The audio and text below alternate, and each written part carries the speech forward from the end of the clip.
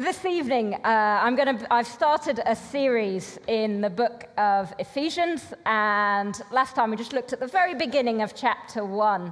But tonight, we're going to be looking at chapter 1 again. But before we start, I wanted to get us thinking about this. This is a string for an instrument, and it was made like this on its own.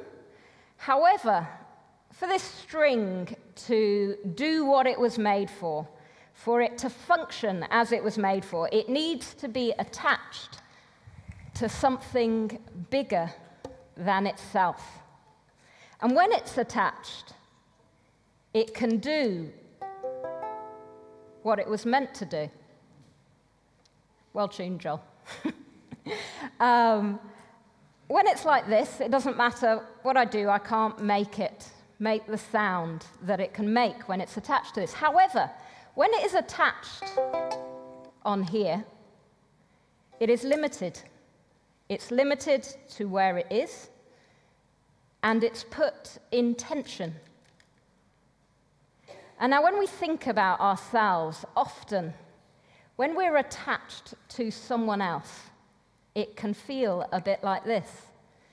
It can put us in a place where we feel limited, where perhaps we're put under tension, and it can be difficult. And often we don't want to be attached to other people, and we avoid it because we don't want to be limited. And tonight I want to look particularly at an attachment that we can have, our attachment to Christ. What is it to be attached to Christ, to be in Christ? And like I said, we're going to be looking at Ephesians chapter 1, which is written to Christians, who we are in Christ. And it's good to remind ourselves of who we are, why, and what we're in Christ for. But don't worry if you wouldn't call yourself a Christian, because I think if you're here, you probably want to find out a bit about who we are, and maybe want to know, is this something you would want to be a part of? And if so, it's appropriate. We're going to talk about who we are in Christ, and there is an invitation for all of us to join in and to be tied in. But why is it that we would limit ourselves? And we're going to look a little bit at the good things, the things that come from being attached. Because when we're attached to a person, so if I was talking to my kids, they might feel limited by teachers. But actually, teachers enable them to live their life more fully, to develop their skills and their giftings. Parents, I'm sure everyone at some point has felt limited by someone in their lives, and kids particularly feel limited by their adults. But the adults in their lives make all the difference to how a kid develops. And we're going to look a bit at what that is in Christ. We might be limited, but what is it? Why is it worth it? Why are so many of us here chosen to be in Christ? And Chloe's going to come and read the passage for us and have a look and notice how many times it mentions in Christ.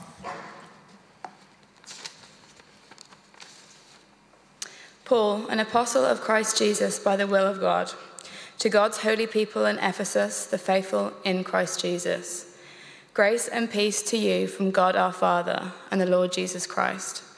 Praise be to God and Father of our Lord Jesus Christ, who has blessed us in the heavenly realms with every spiritual blessing in Christ. For he chose us in him before the creation of the world to be holy and blameless in his sight. In love, he predestined us for adoption as his children through Jesus Christ, in accordance with his pleasure and will, to the praise of his glorious grace, which is freely given us in the one he loves. In him we have redemption through his blood, the forgiveness of sins, in accordance with the riches of God's grace that he lavished on us. With all wisdom and understanding, he made known to us the mystery of his will, according to his good pleasure, which he purposed in Christ, to be put into effect when the times reach their fulfillment, to unite all things in him, things in heaven and things on earth. In him we were also chosen, having been predestined according to the plan of him who works out everything in conformity with the purpose of his will, in order that we, who were the first to put our hope in Christ, might be for the praise of his glory. And you also were included in Christ when you heard the message of truth, the gospel of your salvation. When you believed, you were marked in him with a seal, the promised Holy Spirit, who is a deposit guaranteeing our inheritance until the redemption of those who are God's possession, to the praise of his glory. Cheers, Chloe. Let's pray. Father, we pray that you would show us what it is you want to say to each one of us tonight, whether that be a challenge or an encouragement or both. Would you speak to us? Amen. So, as we look at this passage about being in Christ, I want to just take a little detour as we start and have a little look at what has been the church's response to this passage historically. Some of you who have been around the church for a long time might have noticed a word in there that has caused controversy, and I imagine some of you have had long discussions about it. And part of training, the ongoing training that I have to be a Baptist minister, is that I had to do a module on Baptist history and principles. And I imagine what I felt when I found that out is similar to what you've all just thought just then, for the majority of you, apart from a few history, I'm not going to say geeks, but... But actually, it was absolutely fascinating when I went to this module, and I was surprised by how much there was that was actually fascinating about who we are now because of what's happened in the past. And history is so important to know about in order to understand who we are now, but also to understand some of the mistakes we've made in the past, maybe some of the things where we maybe spent longer on one thing than we should have done, or maybe talked about things in an unhelpful way. And so I'm just going to take you on a very quick whistle-stop tour through the Baptist history with this word, predestination, because this word, predestination, in the passage has caused a lot of arguments, and it's caused arguments amongst Baptists in the UK specifically. And I want to show you what happened and how they got through this, and how actually what we're going to look at tonight is something completely different, because actually that's not the focus of this passage. But I thought we should look at this because I think it's a distracting little word in there that sometimes causes some problems. So in the 17th century, there was a group of radicals emerged in the UK, and amongst those were the Baptists. And these were people who said, actually, what is it to be the church? What is it to be part of the church?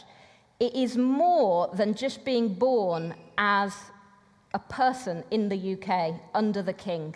That doesn't make me part of the church. And being baptized when I'm born, that also doesn't make me part of the church. It's more than that. There's more to being a Christian than just that. However, at that time, because the main church in the UK was under the king and the church was controlled by them, the dominant church, these radicals put themselves at a lot of risk. It was very risky to do anything different. And the Baptists did something which was very risky. And I'm told that if you're interested in this group, if you go to Tewkesbury, there's a Baptist chapel there from around this time. And there, the baptistry, which if you were here last week, you'll know that under here we have a baptistry. It's like a little pool under here. And in Tewkesbury, it's even more hidden than this. It's in the middle of the floor, and it was completely hidden because that little group of radicals, they decided, actually, we are going to baptize full immersion adults that decide for themselves that they want to follow Jesus.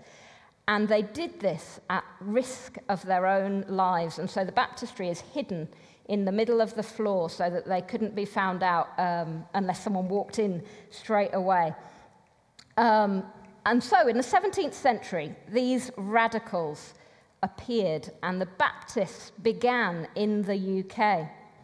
Now, fast forward to the 18th century, and this group started to have arguments, like with most humans, but they started to have arguments. And one writer that I read that was writing about the 18th century said the religious history of the Baptists in the 18th century, and especially of the earlier half of it, is the reverse of inspiring.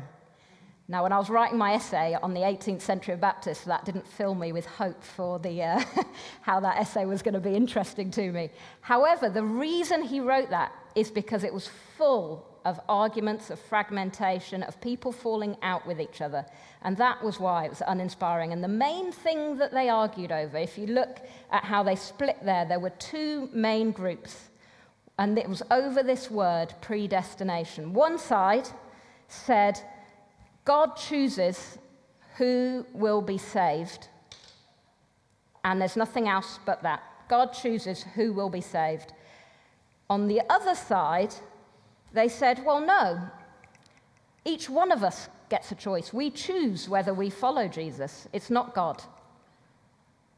Now, it's far more complicated than that, but at this point, these two sides would not listen to each other. They wouldn't discuss it. They fell out with each other, and they became two different sets of Baptist churches. And they wouldn't work together over this controversial word in this passage. However, as the century went on, three things happened to these people who had fallen out. And they'd started becoming less in number, and they were sort of dwindling. And then suddenly, three things happened.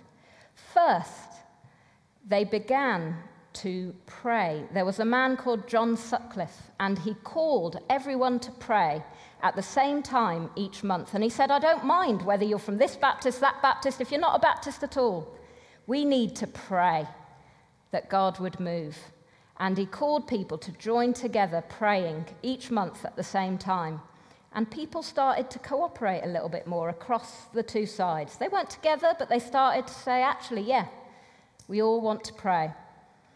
And then not long after this came the evangelical revival in the UK. If you know anything about Methodists, about John Wesley, and all that went on there, God's Spirit moved and transformed whole communities in our country.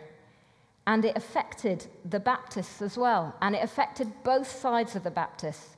And what happened was God put in them this desire that actually we want to tell people that Jesus saves, that there's a whole new life to be had if you follow Jesus. This is good news. And we want to tell people about it. And we should tell people about it.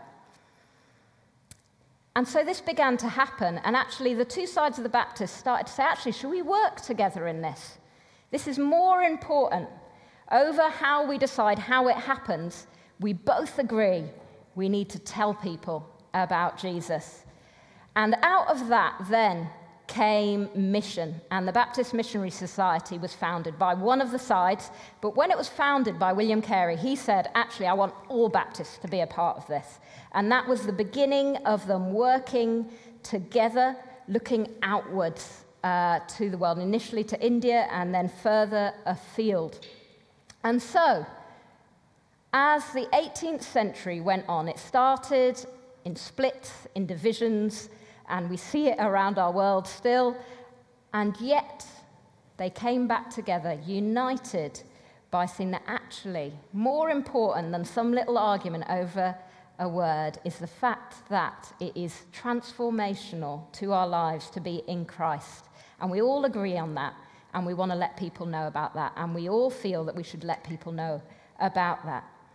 Which brings us on to the 19th century, when the Baptist Union was formed, and both groups ended up uniting within the Baptist Union in the end. And we're still in the Baptist Union. We are part of the Baptist Union today. They do all kinds of stuff for us, and we are a part of the Baptist Union.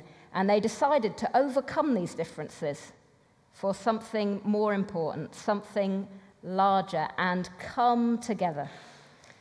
So why am I giving you this history lesson? It's all to say that yes, there are and have been different interpretations of what predestination means for a long, long time.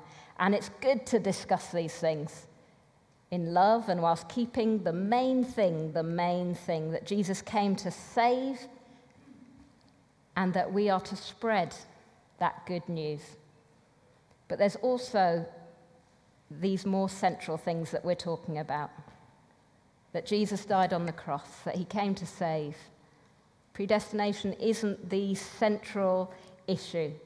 And the way Donald sometimes puts it is that there are main road issues and there are, pavement issues. Couldn't think of the word pavement. And the pavement issues, sometimes we have to leave because the main road is what we want to concentrate on, and that's what we want to unite around. And anyhow, we're not going to be looking at this because I agree with John Stott, who says, it is not likely that we shall discover a simple solution to a problem which has baffled the best brains in Christendom for centuries. And it's definitely not going to be done by my brain. And so what we're going to do tonight, we're not going to wade into arguments. And I don't actually think this passage is about this anyhow. And people on both sides of the argument all agree that this passage is actually about those who are in Christ and what it is to be in Christ. And that's what we're going to look at. What is it to be the church? And as we look at this passage, all the orange little marks where it says, in Christ, that is what we're going to look at. And so what does it mean to be in Christ? It's talking about people who are connected intimately with him, actively participating in. Not even just people who say the right things, who tick the right boxes. It's more than that. These are those in the church, the body of Christ.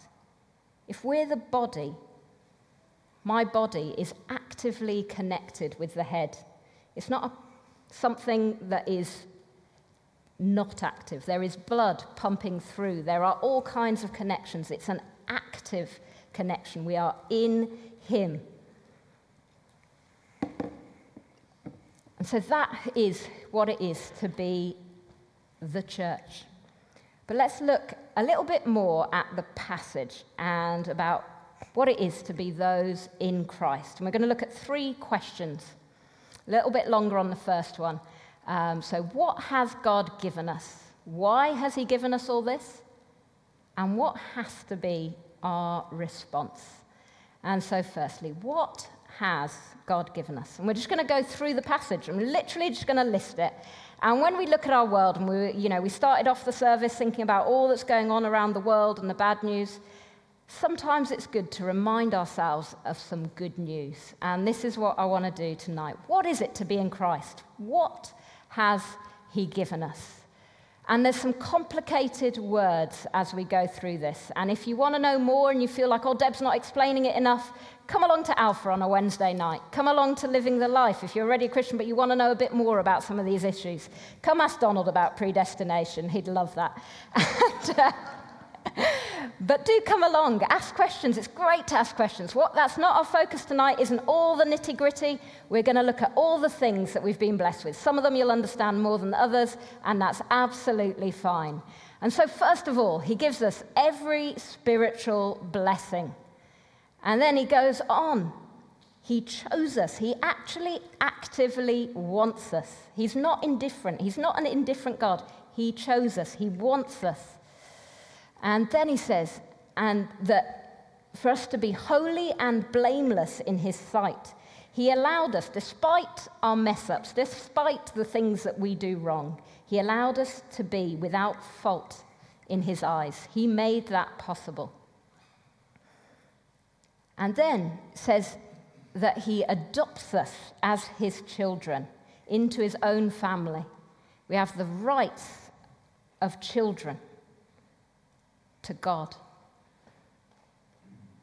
and it's freely given. Just a little side note that all this stuff that we're going to list now, it's freely given. It's not with strings attached. He did it. He's given it to us. He paid the cost himself on the cross. These gifts are free to us, but they are not lacking in value. They are so, so valuable and life-changing. Redemption, which means he paid for our freedom. He paid the cost with his own life. And the forgiveness of sins, all that we've done wrong, or where we failed to do what we should, the mess that we've made, forgiven. Grace that he lavished on us. He showered his kindness on us. It's not just by halves. He doesn't do things by halves. He showered it on us with all wisdom and understanding, and he communicates with us with all wisdom and understanding.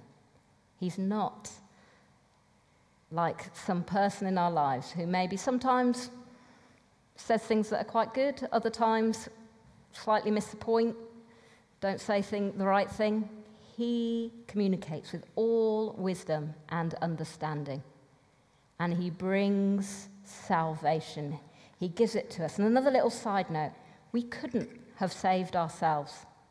Our mess means we were headed for death. That was the just and the right consequence of our actions. None of us has been perfect, but he saves us. And he gives us the Holy Spirit to guide us and as a deposit, which he says will be our inheritance. The whole cosmos that he created, made new, without the rubbish and the pain and the wars and the mess and the injustice and the illnesses. That is our inheritance. And so, what has God given us?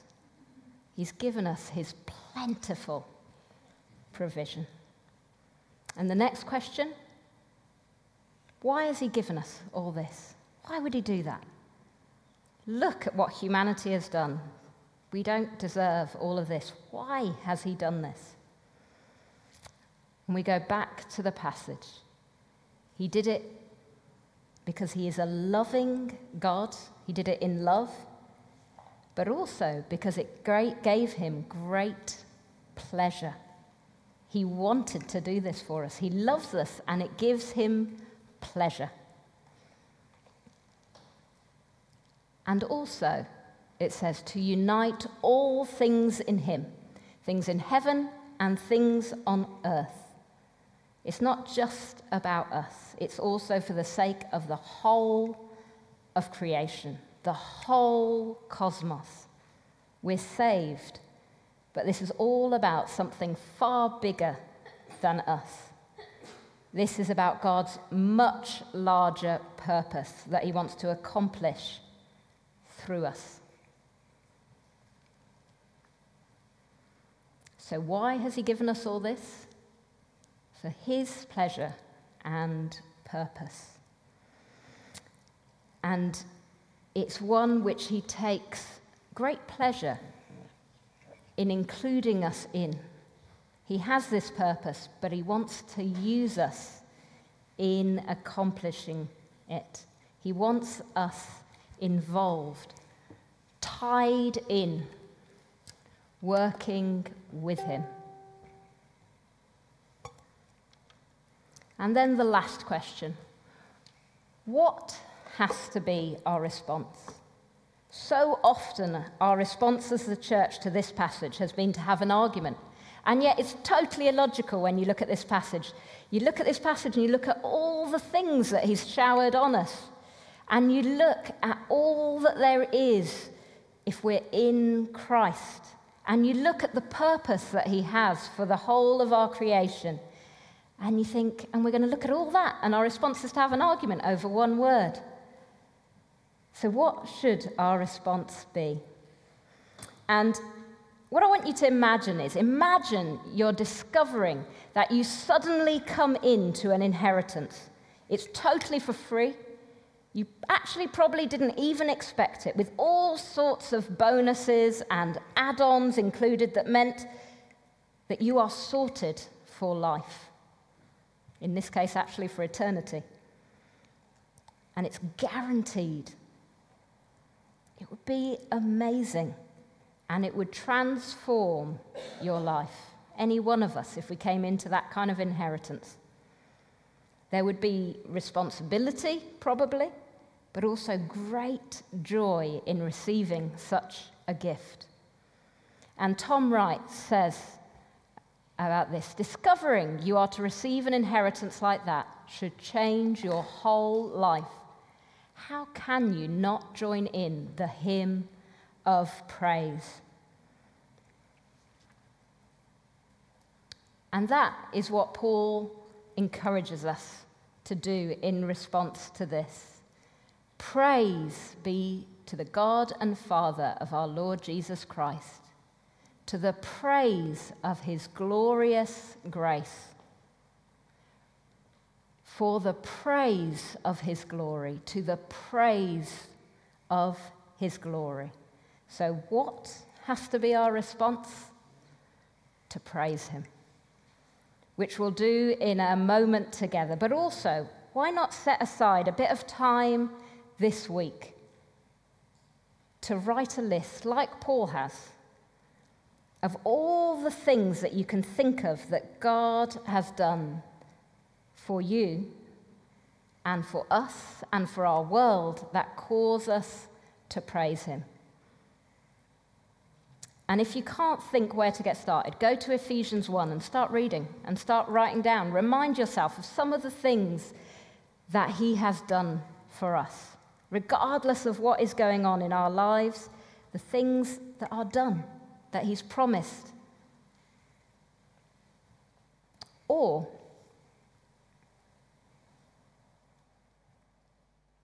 as we think about being in Christ, coming back to the beginning, who are we in Christ?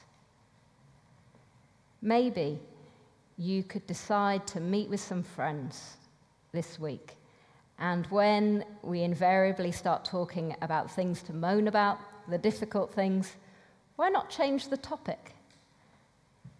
Don't do it in an annoying way. Don't be an irritating person. Don't be that irritating, always jolly person. But why not bring in the conversation at some point, you know what's been really good this week?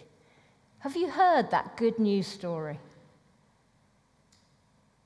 It's good to mourn and lament, but let's also be people that praise and give thanks. So coming back to the beginning, who are we in Christ? We are an incredibly blessed people. Why would we limit ourselves to being in Christ, to being tied in? Because why would we forego all those blessings that we just looked at? Would we rather be free but tuneless? The strings come separate, but they're designed to be connected to something bigger than themselves, to operate in the way that they were made to. Might feel limiting, but actually it's liberating. We're designed to be connected, and that's what liberates us to be what we were designed to be. And actually, this part, I'm told, I'm not a musician, as you can tell, this part of the instrument is the headstock. The head, Christ. And this part is the body. We are the body, his church. And often there is tension. We feel that tension being part of the body with other people And we don't want that, and we want to get out. But actually, it's in this tension that you discover the note that God created you to make. Without being attached, we won't discover that. But it takes being a part of his body with others and attached to him, the head. And in that, we experience his abundant blessings, his forgiveness, his salvation, his purpose, his hope, and his love for us.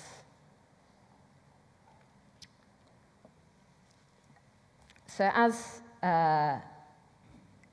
we come into worship, we often don't like to be told what note to sing, so to speak, in our lives. We don't like to be told what to do. It feels limiting. But if we allow him to tune us, him, the head, he will make us each sing the tune we were made for, and we will be a part of a beautiful harmony, singing together, something far bigger than just ourselves. And we join that. We join those other people in him. If we join other people in anything else, if it's something else that draws us together, not him, it will be temporary. It will be fragile. The only thing that can join us in something eternal, in something eternally meaningful, is if we're joined in him. He's the one that can tie us into him and tie us into his people. If not in him, then it will be temporary and fragile. So let's celebrate who we are in him. And if you feel you aren't in Christ, the offer is there. Whoever you are, whatever your background, come to him. For God so loved the world that he gave his one and only Son, that whoever believes in him shall not perish but have eternal life. For God did not send his Son into the world to condemn the world, but to save the world through him.